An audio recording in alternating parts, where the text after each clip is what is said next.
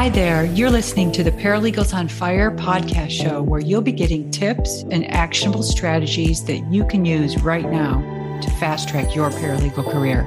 I'm your host, Ann Pearson, former paralegal and paralegal manager who left big law in the concrete jungle to start my own company, the Paralegal Boot Camp, where we give online courses that help paralegals make more money, increase their job security, and cut out the learning curve. All right, let's jump right into today's episode. Well, welcome back. We've got our next monthly paralegal inspiration episode. And this month, I'm talking to Lisa Gutierrez. She's a litigation paralegal working in medical malpractice and a great example of why you shouldn't give up on your paralegal career, even if it's not feeling right, kind of where you're at, or if you're not making enough money yet. Lisa was working as a receptionist while she was getting her paralegal certificate, then got laid off, went to work part-time, and in 2015, she ended up quitting to go back into retail because she wasn't making enough money. Fast forward to 2020, and we all know what happened to retail. That prompted Lisa to give her paralegal career another try. And boy, I'm glad she did. Now she finds herself working in a great firm in a job that she loves, working for attorneys that she loves to work for, and has a rewarding paralegal career. So welcome to the show, Lisa. Thank you. I appreciate you having me. I have to say, before we hit the record button, when we had our little talk, you had such great things to say about your boss. It was so refreshing to hear those things. And, if you could tell me a little bit about why you love being a paralegal now. I think that now my love for my job really stems from the people that I work for. It's a very strenuous job at times. It's demanding. But when you work for the right people, they see your value and they appreciate the hard work. And I just got extremely lucky to interview for this position. And just from my very first interview, I knew this was probably going to be a great place to work for because the person that interviewed me is my office administrator, and she has been with the firm for about 2.5 decades, and she's happy and she gets appreciated. And I saw that and I thought, this is the kind of place that I can see myself making it a home for my career. And then I had my second interview with my boss, Sean, and you could tell that he was very proud to do what he does and follow in his father's footsteps. And I just thought, this is a family-oriented business, and they really make us feel like family. They make sure that we're well, not just to be able to perform the work, but on a personal level too. So it's really refreshing to come into a place where it's not just we care about you, here's a little raise, here's a little incentive. They are genuinely invested in our well-being all around. And not only that, but he's invested in my education and my continuing to learn to benefit the work that we do. I like that. So we're not giving away any law firm names. So all you guys out there listening, wondering wait, where's that firm? I want to go to work there. I don't plan on going anywhere. So my position will not be open.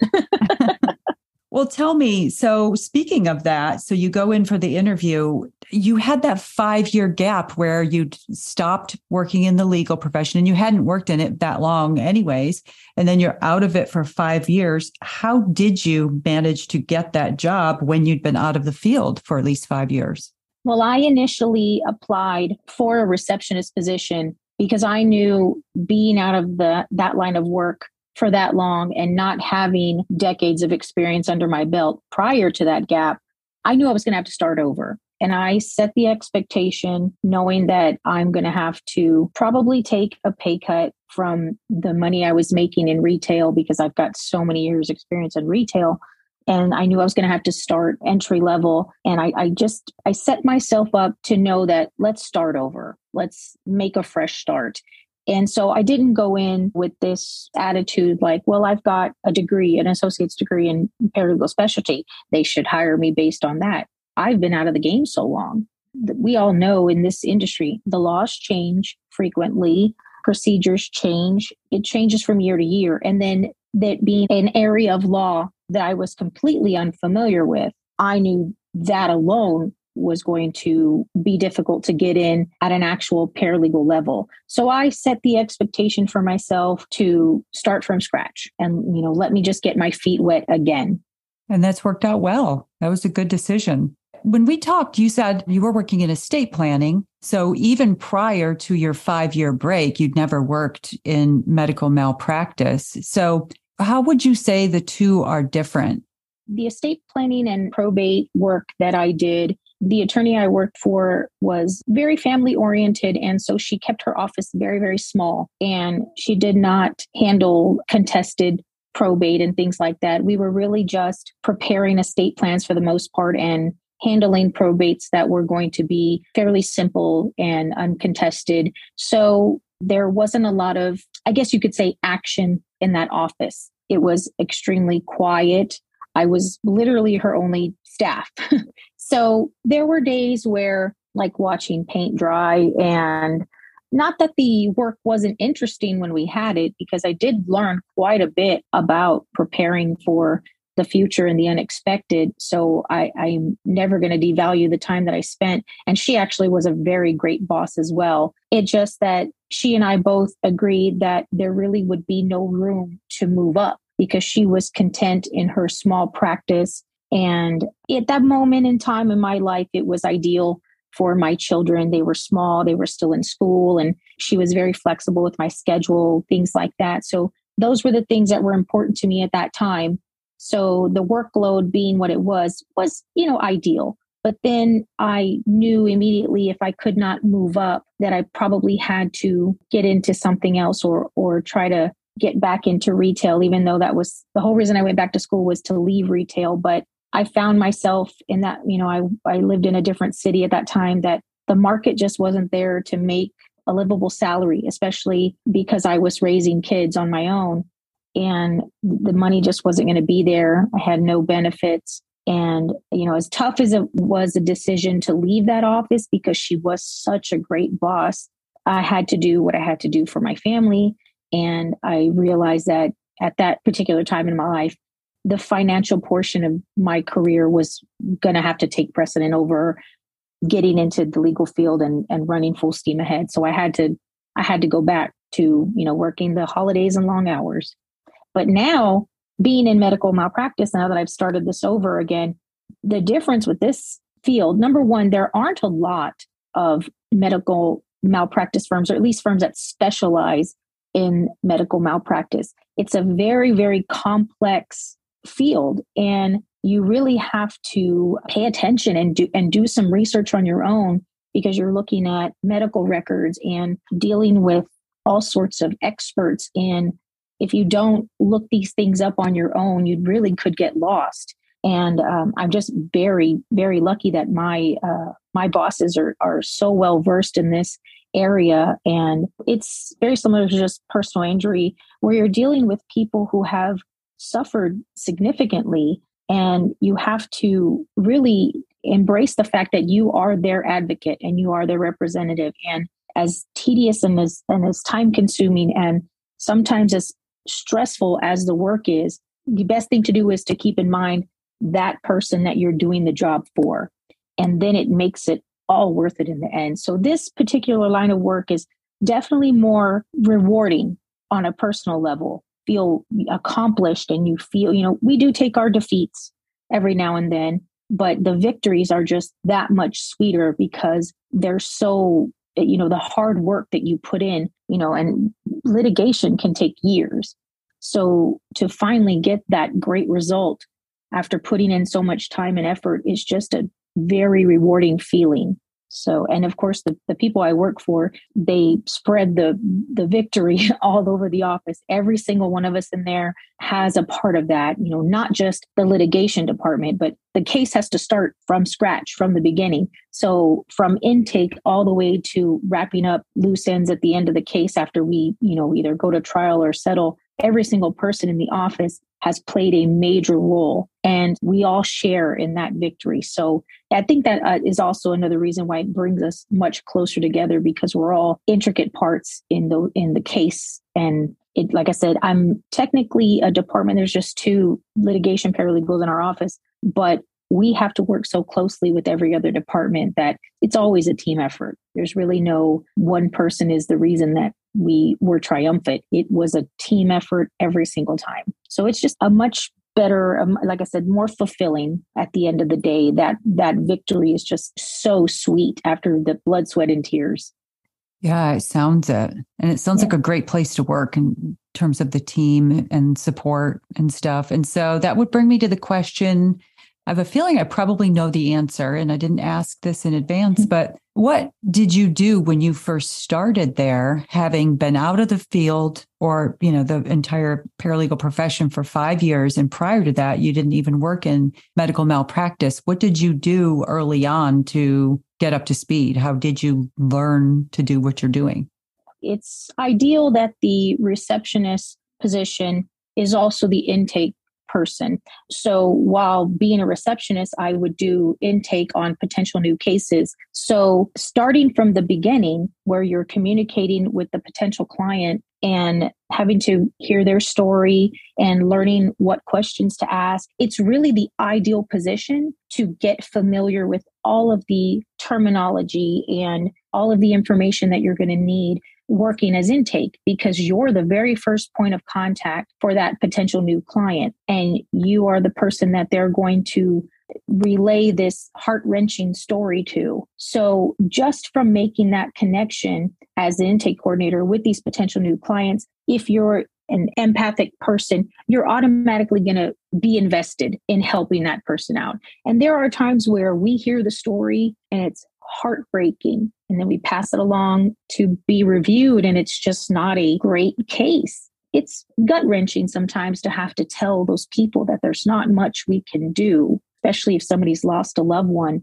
So that receptionist position / intake coordinator position is the ideal position to become attached to the line of work. So when you become attached to the line of work, it's just, I guess for some, instinctual to start to do a little research on your own. And, there are ailments that people would talk about that I was not familiar with. And so I would just on my own Google these conditions or Google medications or Google procedures and learn about them on my own. And then we also would do memos from our senior attorney, and his wealth of knowledge, just listening to him dictate a memo, that's also education on its own, because you hear him interpreting what he's seen in the medical records. So then you start to learn what to look for. What are the key indicators? What would make a great case? And not only that, but our bosses are very vocal to us about what we need to look for and what we need to listen for in order to determine if it's going to be a great case. So it was just the ideal entry-level position to really become attached. You can either really start to love it, or it could wear on you. It really can. Listening to these heart-wrenching stories over and over can really have an effect on their own well-being. But if you're the ideal candidate to listen to these type of stories and you feel passionate enough to where you want to fight for them, then you on your own want to learn everything you can. And my boss is also very, very good about, he'll see CLEs or things like that he thinks might benefit me or interest me. Or if I see a CLE that I think would help me because maybe I'm not familiar with the certain types of discovery or putting together trial notebooks and mediation notebooks, I'll ask. And they're very quick to say, yes, of course, this is only going to benefit the entire team. So I guess if you get that urge to want to fight for your clients, you'll just on your own start learning and start researching and start looking into these things and figuring out what's going to make a great case or how to make that case that may seem a little weak, how to build it and what to look for. And I guess just listening to these people who need someone to help them and need someone to advocate for them. I don't know if it's just in my nature or if this is something that a lot of people would do. You just feel for them and you're like, gosh, I want to help make this right. So I guess it's your own personal desire to right the wrong for them. So when you said you knew you were going to start out entry level, I don't think I realized that meant you were hired initially as a receptionist and an intake coordinator. Yes. So how did you go about moving from that position to a litigation paralegal position?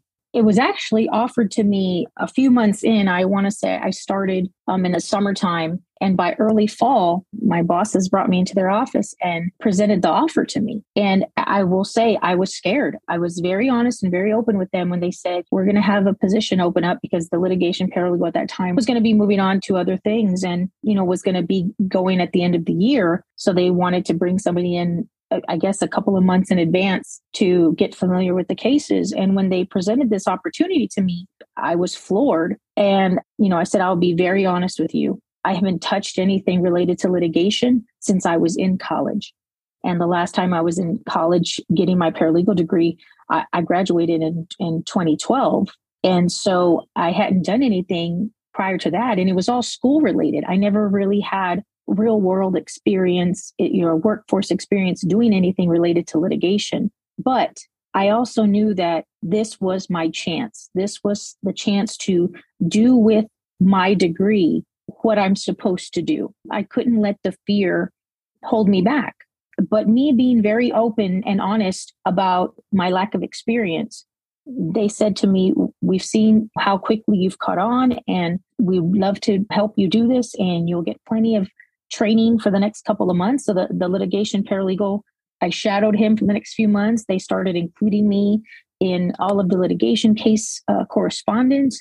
And it was basically me watching very closely and then starting to draft a few things and get familiar with corresponding with other attorneys and experts and things like that. And so I got to watch and they were very accommodating. They said, we will get you any CLE courses that we feel will be beneficial, will be hands-on. You have any questions, please feel free to ask. And so they just made me feel very comfortable and very confident that I would not be fed to the wolves, basically. They basically held my hand through the whole transition. And like I said, they're very encouraging about me continuing to take courses and do CLE and just get all that kind of experience that education that I need. So as scared as I was to fail, I knew that I had to seize the opportunity. And if I didn't, I was going to be entry level for the next couple of years, because if they would have hired somebody else, who knows how long that person would stay on. So I knew that this was my chance. I was like, okay, there's a reason that this is being presented to me. And so early on being with the firm, I don't think I was there for 3 or 4 months before that position was offered to me. That again was another indication that I was in the right place, because their first instinct was, we're going to promote within. And that has always been a deciding factor, even throughout my retail career. Is this the kind of place that will invest in their own people and hire within? And I knew that they wouldn't let me fail, because if I fail, they fail. And they don't like to fail. So I knew I was in good hands. I knew that they would not just let me sink on my own. I was very confident that they were going to help me be successful. That's really good to know, and good for other paralegals out there listening. Ask yourself, would you feel comfortable being able to say that to a potential future employer? And it sounds like they've made the environment possible already for you to be able to say that. Lisa, what do you think would be a couple, like 2 or 3 traits that you have that you think has benefited your paralegal career the most? It's difficult sometimes to pinpoint characteristics of yourself, because you don't want to sound like you're boasting or bragging or anything like that. But what I've learned in the few decades that I've been in the workforce is that you have to be your own advocate. And so my biggest trait now, I think that has helped me, especially in this environment, is that I advocate for myself. I have to be my own cheerleader, my own advocate. And like I said, I was open and honest about my experience and the expectation I had if I was going to accept the job. So I want to say that I'm just more open about being honest and not painting a picture for my employer that's not going to be realistic. The other thing is that I feel like I'm pretty flexible, and you have to be able to adjust and change with the times. Everything now is electronic. When I was in school, we were still doing everything by paper, still doing legal research in books in a law library. But everything is so modern. Everybody's file systems are online. So you've got to be flexible and be willing to change with the times. And even if you've got, 2 years or 20 years of experience, you've got to be willing and open to learning from other people, because somebody who is 10 years younger than you could still have insight that you don't have. So as far as flexibility, you've got to be flexible to change with the times, with the technology, and you've got to be flexible in learning from different people. You don't always need to learn from your superiors. There are plenty of things you can learn from people who may not have as much of your particular experience, but they may have experience in other things. I tell my children all the time, there's something to learn from everybody. Every single person has some ounce of wisdom, whether it's a lesson you learn because you shouldn't associate with a certain person, or if it's wisdom that they have that maybe they don't share because they don't think people will listen. You've got to be flexible in learning those kind of things. And then you've got to be thick-skinned. And I've learned that in all three areas of law that I've worked in. You've got to have a thick skin. Working in law and in the legal field is stressful in any area of law. You've got people that are depending on you. Lawyers are held to the fire if they're not doing things on the up and up. And I told my bosses, this is your law license, not mine. But I know that what I do affects your law license. So you've got to be thick-skinned in knowing that if your attorney is a little bit under fire or stressed out, and maybe they're a little rougher on some days, it's their career and their law license that's on the line. And I always take that into consideration when we're picking at each other, because we're all stressed out and we're all trying to get things done. And we're all human and we all have days. There are maybe some days where somebody says something that might be a little hurtful, but I always take it as that, they're under the same amount of pressure I am. And you got to be thick-skinned and sometimes let that stuff go. And as well as being thick-skinned, you have to take accountability for the things you might say when you're under the gun and you're stressed. And you have to be able to apologize and move on and realize that you're a team and you've got to get past these things. So the thick skin is something that I don't see very often anymore, but it's definitely a necessity, especially not only within your office environment with coworkers, but with clients too. And we have to take into consideration that these people are hurt or hurting or have suffered majorly, and they're just venting and may take some things out on you. So you really have to develop that thicker skin and learn to see where these people are coming from. So you could say, you know what, I'm sure they didn't mean it. They've had a rough day, or they're having a rough go at it because maybe they're in pain, or, maybe this has affected them financially. So you really have to develop that extra layer of protection. I agree. All right. So, Lisa, I like to end each of these episodes with a question that could help a paralegal out there right now who might be struggling. Do you have any advice for a paralegal out there or paralegals out there who might be listening right now and saying to themselves, I don't know if I enjoy being a paralegal. I don't know if I like my job or what I'm doing, and might want to just forget it and go to another area of work. Do you have any advice for paralegals out there who might be struggling? That's a great question, because I faced that battle myself when I was in personal injury. And I really doubted if I got into the right line of work. You really have to examine, is it the work itself or is it the environment that you're in? What I wish I knew then that I definitely know now is how to identify if I'm in a good environment work-wise. Is it an environment that's going to help me grow, or is it inhibiting my ability to move up? Are they invested in my well-being? So you really have to examine, is it the career itself? It may be. It may be that you went to school and picked a career path that maybe you're just not passionate about because you just needed to find something to do to pay the bills. If that's the case, then it may be worth looking into something else.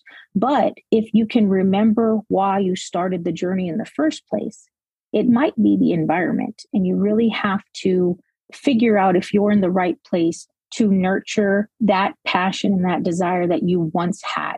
You've got to be able to find it again. If you're not in the right environment, my other advice would be to get involved in organizations with legal assistant or paralegal associations in your area. I'm a member of the paralegal division of the State Bar and a local chapter of the Paralegal Association here in San Antonio. And, you get with these like-minded people who are doing the same job as you, and it'll really help you identify if you're in the right environment. Maybe you are in the right career.